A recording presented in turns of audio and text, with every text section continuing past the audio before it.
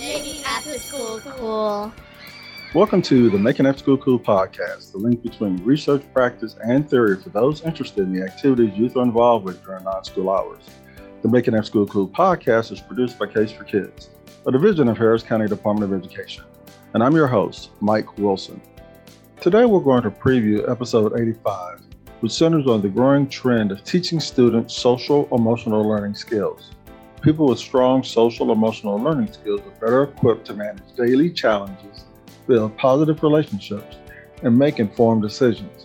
The first step regarding introducing students to SEL skills is to ensure the adults interacting with them have the resources that will assist both the children and grown-ups understand SEL principles and how to use them. To discuss what it can look like to implement SEL skills in schools, after-school programs, and at home is my guest, Dr. Maria Martinez. Dr. Martinez is the award-winning founder of Heart and Mind Consulting, a company dedicated to helping schools and organizations integrate social-emotional learning in their practices, products, and learning communities. In an academic environment, if you are trying to learn something, you have to leave your emotions out the door so you can really focus. And what we know today from the research in neuroscience is that emotions are such an important part of our cognitive processing. They are not two separate things, but they are integrated in the way that our brain learns and works.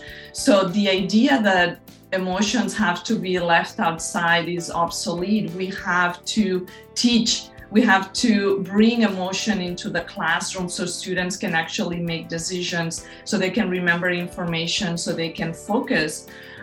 So there are many benefits of understanding the role that emotions play in learning, so we can become more effective educators. So we know through the pandemic, many students have gone through serious adversity, and they have had trauma caused by losing maybe parents or family members. So acknowledging this important and the influence of the emotion, the role that emotions play in learning is important to really help students also to regulate what they are feeling and be able to pay attention in class, work with others, and really manage their behavior.